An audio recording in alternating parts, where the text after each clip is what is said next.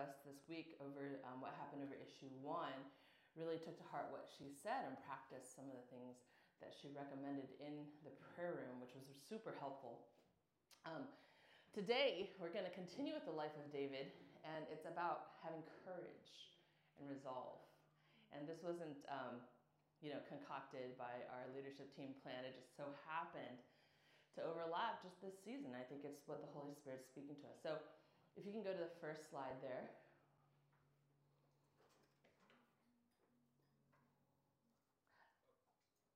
Okay, so a quick review.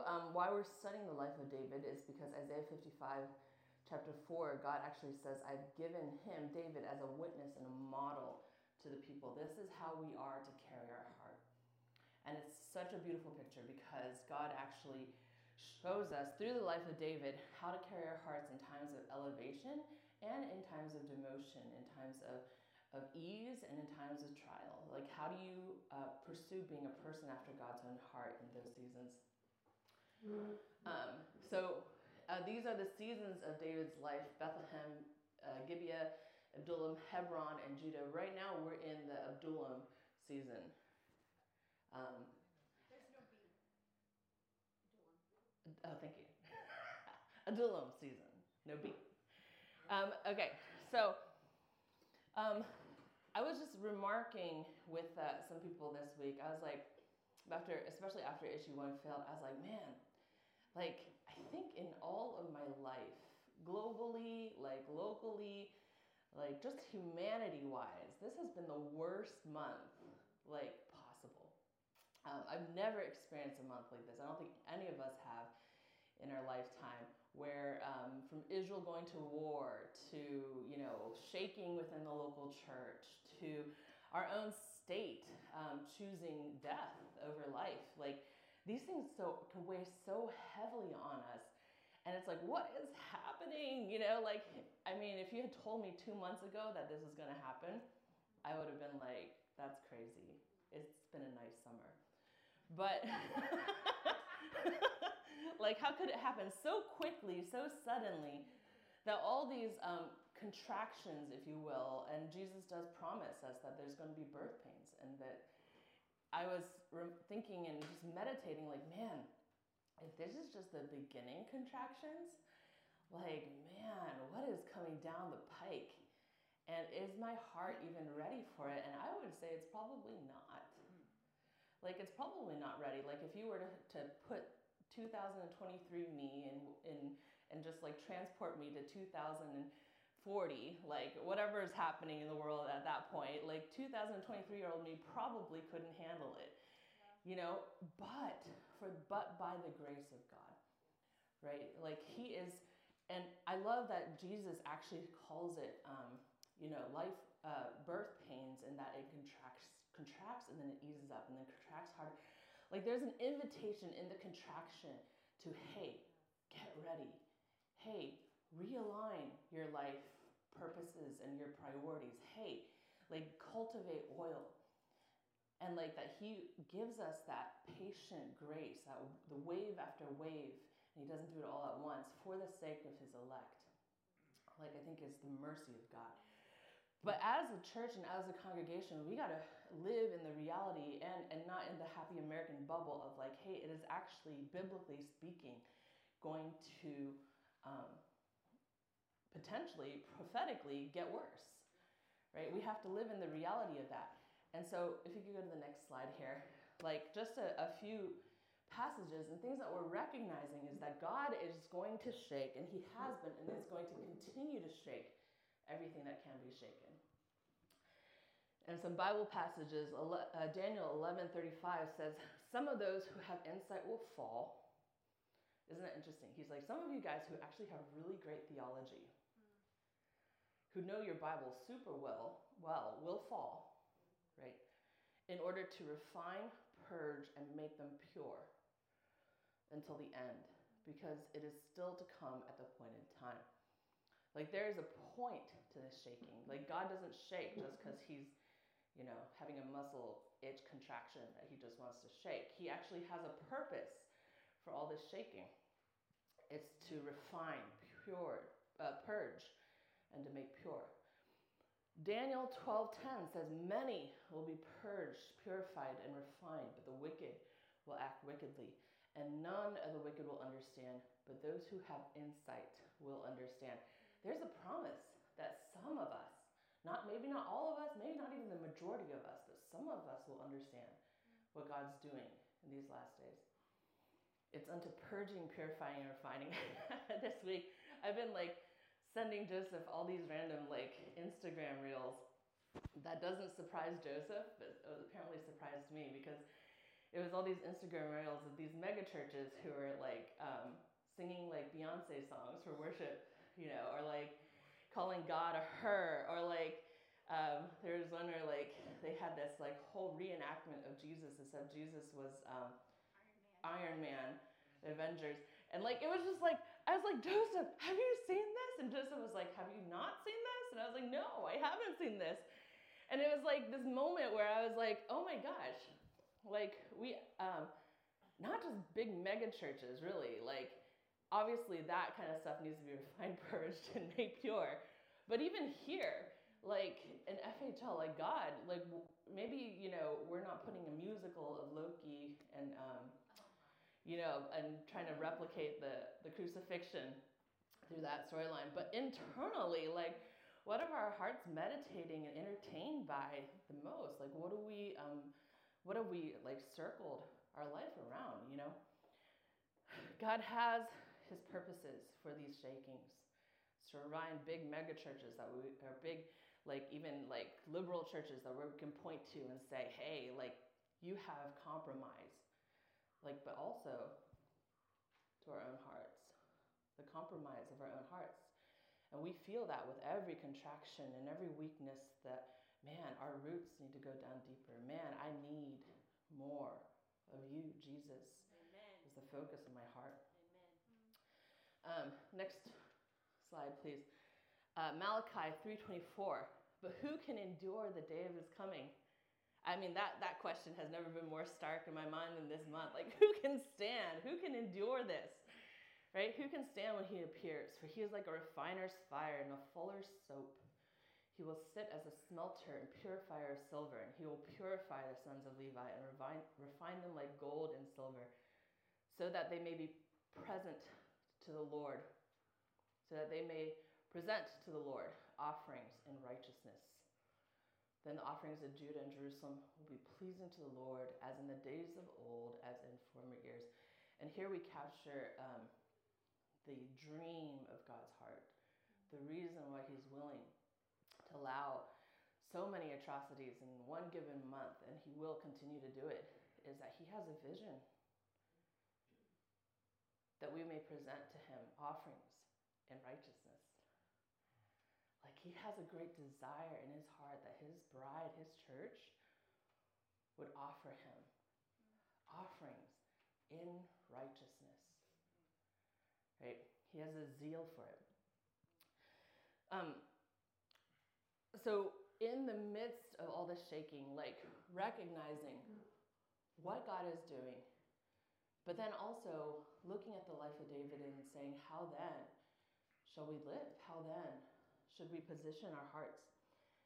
And how in the midst of all this, when there's so much fear and despair and discouragement, how do we get courage and resolve from the Lord? How do we not succumb to it?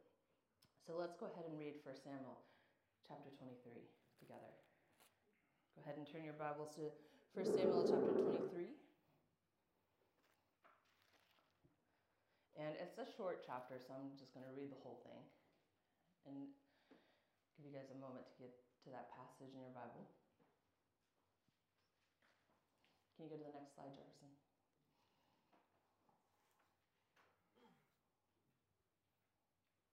Next slide. Yeah, okay. Okay, so David in Keilah and Ziph. Now they told David, behold, the Philistines are fighting against Keilah and are robbing the threshing floors. Therefore David inquired of the Lord, shall I go and attack these Philistines?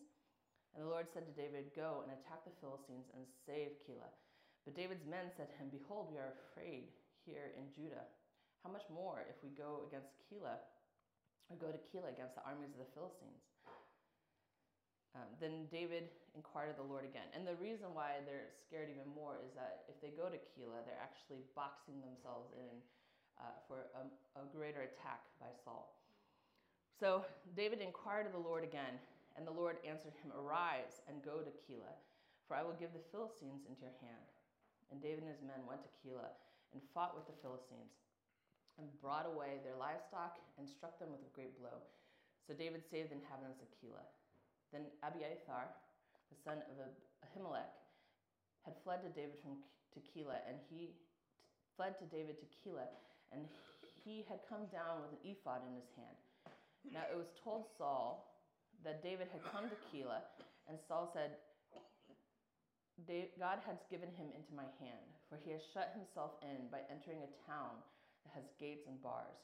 And Saul summoned all the people to war to go down to Keilah to besiege David and his men. David knew that Saul was plotting harm against him, and he said to Abiathar the priest, "Bring the ephod here." Then said David, "O Lord, the God of Israel, your servant has surely heard that Saul seeks to come to Keilah to destroy the city on my account. Will the men of Keilah surrender me into his hand? Will Saul come down as your servant has heard? O Lord, the God of Israel, please tell your servant." And the Lord said, "He will come down." Then David said, "Will the men of Keilah surrender me and my men into the hand of Saul?" And the Lord said, "They will surrender you." Then David and his men, who were about 600, arose and departed from Keilah, and they went wherever they could go. When Saul was told that David had escaped from Keilah, he gave up the expedition. And David remained in the strongholds in the wilderness, in the hill country of the wilderness of Ziph. And Saul sought him every day, but God did not give him into his hand. David saw that Saul had come out to seek his life. David was in the wilderness of Ziph at Horesh, and Jonathan, Saul's son, rose and went to David at Horesh and strengthened his hand in God. And he said to him, "Do not fear, for the hand of Saul my father shall not find you. You shall be king over Israel, and I shall be next to you. Saul my father also knows this." And two of them made a covenant before the Lord, and David remained at Horesh, and Jonathan went home. Then the Ziphites went up to Saul at Gibeah and said, "Is not David hiding among us in the strongholds of Horesh, on the hill of Hachilah, which is south of Jezreel? Now come down, O king, according to all your heart's desire to come down, and our part shall be to surrender him into the king's hand." And Saul said, "May you be blessed by the Lord, for you have had compassion on me. Go and make yet more sure. Know and see the place where his foot is, and who has seen him there, for it is told me that he is very cunning. See therefore and take note of all the lurking places where he hides, and come back to me with sure information. Then I will go with you, and if he is in the land, I will search him out among all the thousands of Judah." And they arose and went to Ziph ahead of Saul. Now David and his men were in the wilderness of Maon in the Arabah to the south of Jessamon, and Saul and his men went to seek him. And David was told, so he went down to the rock and lived in the wilderness of Maon. And when Saul heard that, he pursued after David in the wilderness of Maon, Saul on one side of the mountain and David and his men on the other side of the mountain. And David was hurrying to get away from Saul. As Saul and his men were closing in on David and his men to capture them, a messenger came to Saul, saying, "Hurry and come, for the Philistines have made a raid against the land." So Saul returned from pursuing after David and went against the Philistines. Therefore that place was called the Rock of Escape. And David went up from there and lived in the strongholds of En-gedi. Amen. That's an intense life. Okay. So I'm just putting a little timer here for myself. So let's talk about context here in this passage. Before David even goes to Keilah and rescues them from the Philistines, David, this whole passage, if you didn't read what was before it, you would have thought, oh, David's feeling great. Like David's doing good. But actually, the passages before that actually indicate that David was going through an emotionally rough season. I mean, one of his low lows. If you remember, he had just come out of Gath, so he was wrestling with a huge amount of fear in Gath. It actually says in Scripture that David was afraid. And then because he was afraid, he started to pretend like he was insane. drooling down his beard, getting away from the king of Gath, right? Like that's some intense anxiety for you to throw yourself into that kind of situation. So he's wrestling with great fear. He's wrestling with great shame and grief because the entire priesthood has been wiped out because he lied. He's wrestling with great despair and Adullam, overwhelming pressures in his life. If you remember, while he's in his caves of Adullam, he's wrestling with great fear in that he needs to, first of all, his family's in trouble, so he needs to get rid of his family and get them to a safe spot. Then, while he's wrestling with the despair that his family's just lost their homes and their jobs, all these people, not quality men, but men who are in debt, embittered, right? Distressed, bitter in soul. I mean, as if David himself, wrestling with fear, distress, and emotions, gets a host of men who are also wrestling with this stuff under his care, right? And so this is the context in which David walks into the chapter that we just read about. In fact, in Psalm 142, David actually, while he's in the caves of Adullam, he writes this psalm. And if you read it, it actually says, I'm overwhelmed. like David actually says, I'm overwhelmed. Nobody understands or cares about me. I feel very low right now. He actually says that. I feel low. And my soul is imprisoned. That's how emotionally, internally he's feeling as he goes into this next chapter. But what's interesting is that even in the midst of this, God calls him a man after his own heart.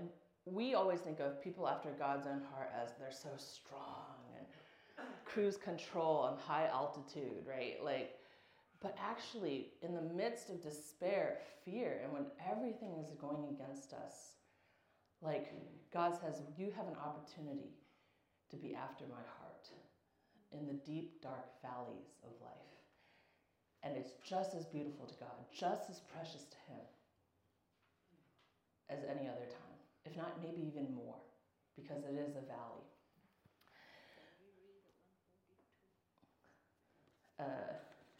I don't have time to read all of 142, but you can look at it and you can see how he really is going through despair. It's important for us when we find ourselves in the narrative of the valley to understand what God is doing and why he's doing it. David, in this context, God is raising him up to be a king. Not just any king, not a king for the people, but he actually says in Scripture, I'm going to raise up a man for myself. Literally, God is saying, you people elected someone like Saul. You guys wanted someone like Saul. Now it's my turn. I'm raising up a king for myself. Right? And so, even in the midst of all these highs and lows we see in David's life, God is actually training him to be a king for himself. A king after God's own heart.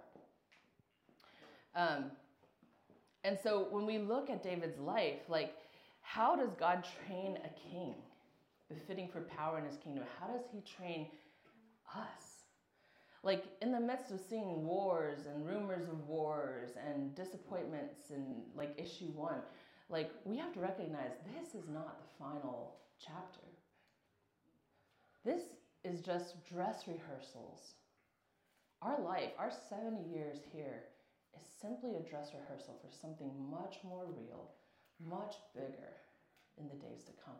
Let's not lose ourselves in the narrative of the dress rehearsal, right?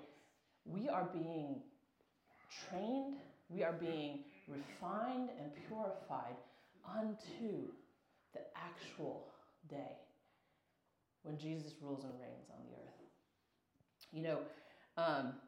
I'll give you guys a story here. In Korea, maybe the top companies are all run pretty much by 20 families, right? Who have a lot of power, and they're the royalty of Korea. The highest one of that is Samsung, right? And so the Samsung family is like the elite of the family. Is that right? My mom's going to fact check this. But so Samsung royalty, right? So the head of Samsung, he had 4 kids. And these 4 kids, and this is true with, I think, a lot of the quote-unquote royal family of Korea, they try to get their kids to be as in the back, like without any like notice and under the radar as possible. When they go to school, they tell their kids, don't tell anyone you're Samsung. You know, like when they rise up and go into the ranks of school, they try to get them to be as common person as possible. And so, like one of the daughters, she just went up in school, like a regular kid, and she went to MIT. Nobody knew she was a Samsung heiress, like the Samsung princess. You know, she got a degree at MIT, and then when she came back to Korea, her father started her in the company, but where? As the lowest intern, right? Like, not just of a great division, just a random, like, kind of low-end division. She starts as an intern, and for 4 or 5 years, she just worked in kind of this obscurity where people in the department didn't even know who she was, right? Like, she just worked giving people coffee, you know, running stupid errands, like, and slowly she moved up the rank. And finally, when her dad thought that, okay, she's developed the skill and the character to be a CEO, then people started noticing that she showed up in the board meetings, you know, and all these things. And like in public, he started to hold her hand, whereas never he would have before, you know. Anyway, I say that to kind of point to a principle that in good fathering, and you can argue, you know, tons of things about the royal family of Korea, but I'm saying in that particular area, that God actually puts his sons and daughters in pressure situations, in situations that require the development of humility and faithfulness and all the attributes that he thinks are kingly qualities, worthy of kingship and queenship in the days to come. He puts us in those situations for a kingdom to come. It's important for us to understand that pressure is the way that God raises up kings. It's important for us to understand, and it was important for David to understand that we can be a man and woman after God's heart in the midst of wrestling with fear, shame, grief, and despair. In fact, that's the whole curriculum, that God would put us in contexts of fear and despair, and that there's actually a correct way to respond in the midst of those things. It's the way that God trains his kings. And so looking at David, like in the midst of that, and in the days to come, when there's more contractions and more crazy things that happen in the world, like what then is the correct response for a king and a queen of the kingdom to come? How are we to act? So looking at this passage, go to the next slide. David's external courage and resolve. Like, what did he actually do in the midst of all his wrestlings internally? 1, he makes no excuse for the flesh. You see that in David. He trusts, obeys, and serves God despite his emotions. I love that song that we just sang. I won't bow to idols, but I won't be formed by feelings. Thank you. I was looking for the F word. I was like, F is something. So, like, I won't be formed by feelings, right? Like, he actually gives no excuse to his flesh. He doesn't follow his emotions. He could have made excuses that I would argue in this American day and age, we would have been like, that's reasonable, David. You go ahead then. Like, he could have said, guys, I had a hard few months. I am just not going to fight the Philistines right now. Like, it's been rough. Just lost my family fortune's gone. Like, I just need a little me time, a little TLC, right? Like, he could have said that. I need a self-care day, right? Like, I mean, we sometimes do it. We do it even just for stuff like, beyond just like even our jobs, like we do that in church sometimes. We're like, I'm not coming today because we need a self-care day. Like, he could have, but he didn't. right? He didn't say, I had a few hard months. I need me time. He could have said, my friends don't really want to do it. Like, he could have been like, I need the emotional support and like everybody else, like all my buddies, to kind of like raw me on. But since I don't have that, just, they're afraid, gotta chill out a bit. Like, he didn't do that. One of the bigger arguments that he could have argued would be like, that's not my responsibility. Technically, he was correct. It wasn't his responsibility. It was Saul's. It was King Saul's job to protect that citadel from the Philistines. But Saul was too preoccupied in his insecurity of killing David that he didn't care that an army of Philistines was coming. David did care. David cared not because he's a humanitarian. David cared because those are God's people. It's the name of the Lord at stake. It's his people. David cared for the things of God. He cared for God's people. Even though it's not my responsibility, I will do it. Even though I feel like I'm at the worst level of my life right now, I am beaten down. But because it's God's people, because I love him, I will do what is not even my responsibility to do. Yes. But I'm not even in the headspace to do it, simply because I love the Lord. Amen. That's a man after God's own heart. Amen. Right? So he makes no excuse for his flesh. I go back. He cares for God's people. And he cares for God's people in the midst of despair and depression. And actually, he finds healing in the midst of worship and caring for God's people. Amen. The most selfless people are the happiest people. Amen. Selfless in the Lord, I would say, because that's the only way you really can be selfless. But in the midst of our despair and depression, God actually asks us to engage instead of drawing back. Instead of licking our wounds and navel-gazing and hiding and forgetting others. Like, God actually, time and time again, you see it in Scripture, like when we are starting to implode because of the emotions inside of God actually says, hey, care for my sheep. Take care of my sheep. Don't think about yourself so much right now. Like, take care of others.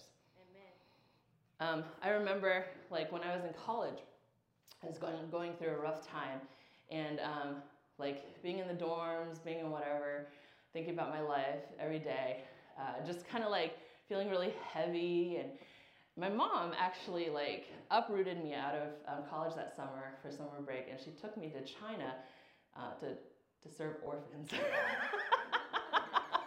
with her. Like, she didn't just like kick me in a boot camp somewhere and somebody else deal with her. My mom took me by the hand, took me to China, the west part of China, in like the boony hills of like China. Guizhou, thank you. I didn't want to target a specific people and call them boonies, but thanks, Mom. But yeah, like, no running water sort of place. Like, and so my mom, up in the mountains, like, we took care of orphans, and it changed my life. Like, it like took me out of this like cycle of like just thinking about myself, my future, my life, and put me into caring mode for God's sheep. And in the midst of that, I can testify to what David felt, which is healing for my own heart. Like, that's why it's so important that God says, do not forsake the assembly of believers. It's not just so because you are needing them to preach to you. Like, it's actually more important that we actually care for one another, and we think about one another, and we pray for one another, because it wars against the flesh natural course of narcissism in our life. Right? Do not forsake the assembly of believers. I've noticed that across the board. Like, noticing even in like things like people like MKs seem to be happier than PKs, missionary kids, versus pastors' kids, like people who are in the mission field who have to take care of people. Like, they just tend to turn out better. I even noticed that with like, farm kids who, even though they want to sleep in, the cow will die if they don't go feed them and take care, like they have to go care for the things that their parents have entrusted them to. Like, there is such a fatherly wisdom of the Lord to say, hey, in the midst of our depression and anxiety and fear, don't stay there. Amen. Take care of God's people. Right? And that's why we see even that those who wrestle most with all those symptoms of fear, anxiety, and depression often tend to be very wealthy kids. Tend to be, and not that it's guaranteed that if you're wealthy, but it's not about whether you have money or not, it's about whether you care. Whether you will give in to that selfish narcissism and tendency of us, man, or do as what David did and say, even though it's not my responsibility and I'm not feeling great today, I will care for the things of the Lord. Right? Amen. Are we challenged with fear, shame, or despair? The Lord's prescription is to increase loving Him and loving man. Aggressively worship. Aggressively praise. Aggressively give thanks. Aggressively orient our eyes on His faithful love that endures forever. Don't get overly introspective, but arise, attack, and do the work of the Lord. Yes. Right? This is actually one of the reasons why we're making a huge push for the prayer room. Like, it's a context, it's a beautiful place where we can knit ourselves that no matter what seasons come and what seasons are going to come, that we get to sit before the Lord and worship Him. Let me tell you, like, after issue 1 passed, like everyone else, my heart just went, right? Especially that night, like, or in the morning, just seeing all the news, like it passed, and just recognizing that entire generations of people may be wiped out. Like, but that morning at 6 a.m., I came in here, like, and for 2 hours with the body of Christ, we worshiped. We prayed for the ending of abortion, and we loved God, and we declared your faithful love endures for all generations.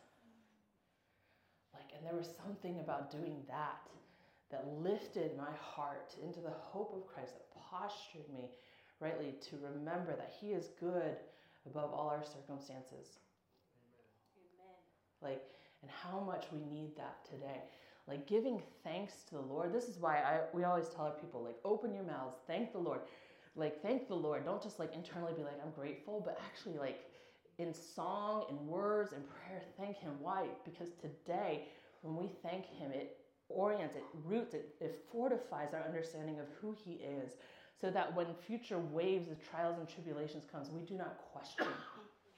We don't doubt His goodness, because we've thanked Him so much. We've praised Him so much. We are solid in that God does not change and His character is good.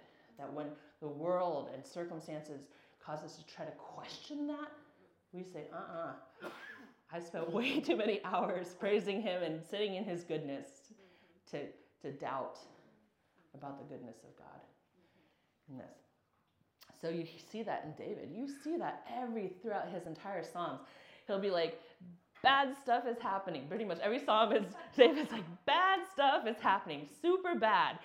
Like, but the goodness of God. Have you noticed that? Like, everything, terrible, terrible, terrible, but the goodness of God endures. But He is faithful. But He is my shelter. But I hide under the shadow of His name is a strong tower. The righteous run in. Like, it is so fortified. Why? Because he learned that as a shepherd boy.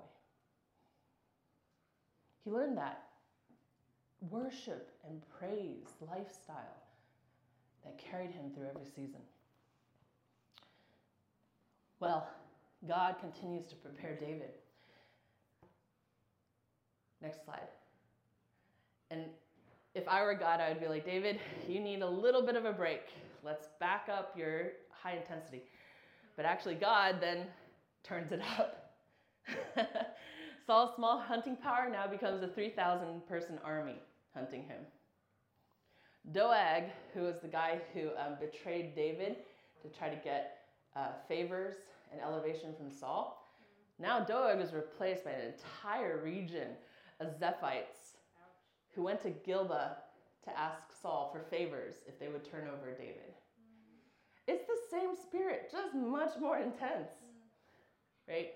And at least David, before in the last few chapters, had Jonathan's like faithful loyalty to comfort him. But now he has the disloyalty of Keilah, the entire citadel that he just rescued from the Philistines, who are like, thank you, David, now we're going to turn you over to Saul. Wow. Yeah. Right? Like, David is being prepared for kingship because what God is training David to do is saying, will you love me when you're elevated? Will you love me when you're oppressed? Will I still be your one thing in good days and in bad days? Or how about even worse days? Will I still be your one thing when it's easy? How about when it's costly? And that's how God is training up kings. He gives a little elevation. He gives a little hardship. He sees how our heart reacts. Is he still our one thing? He turns the fire up. He pulls it back a little bit. Like, how do we react? Is he still our one thing? He's raising up kings and queens after his own heart for himself, that we would offer to him offerings in righteousness, with a right heart. Right. Go ahead and turn to Psalm 54.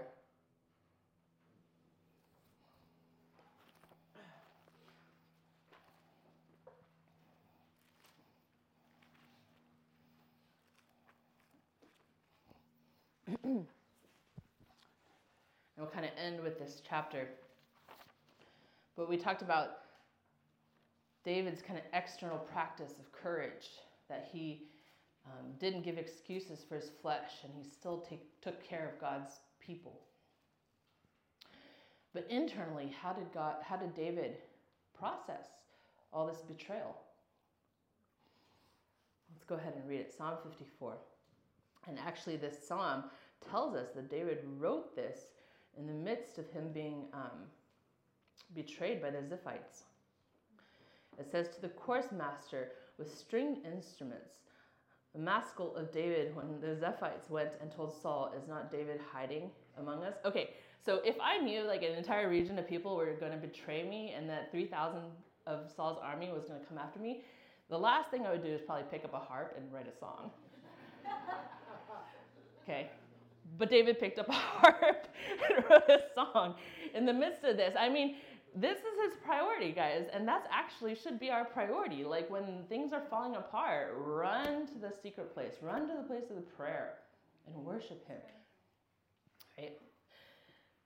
O God, save me by your name and vindicate me by your might.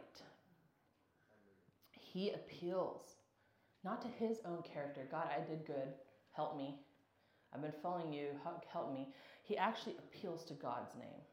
He says, God, save me by your name. Vindicate me by your might. He's inviting the name of God into the picture. He's inviting God's character, his power, his personality, his attributes. He's inviting God into this picture. Vindicate me by your might. O God, hear my prayer. Give ear to my words of my mouth. For strangers have risen against me. Ruthless men seek my life. They do not set God before themselves. This is so important here. David recognizes that it's not primarily about David. It's not about people not liking David, betraying David, treating David incorrectly. It's about the fact that they have not set God before them. Like, we see that even in the crazy protests against Israel to the passing of issue 1. The bigger issue is not that they don't get it about politics and all this stuff. There's so many arguments and logics going on out there. The issue is that they do not set God before their eyes. Right? David identifies here the very root of the issue. We need to sit before God.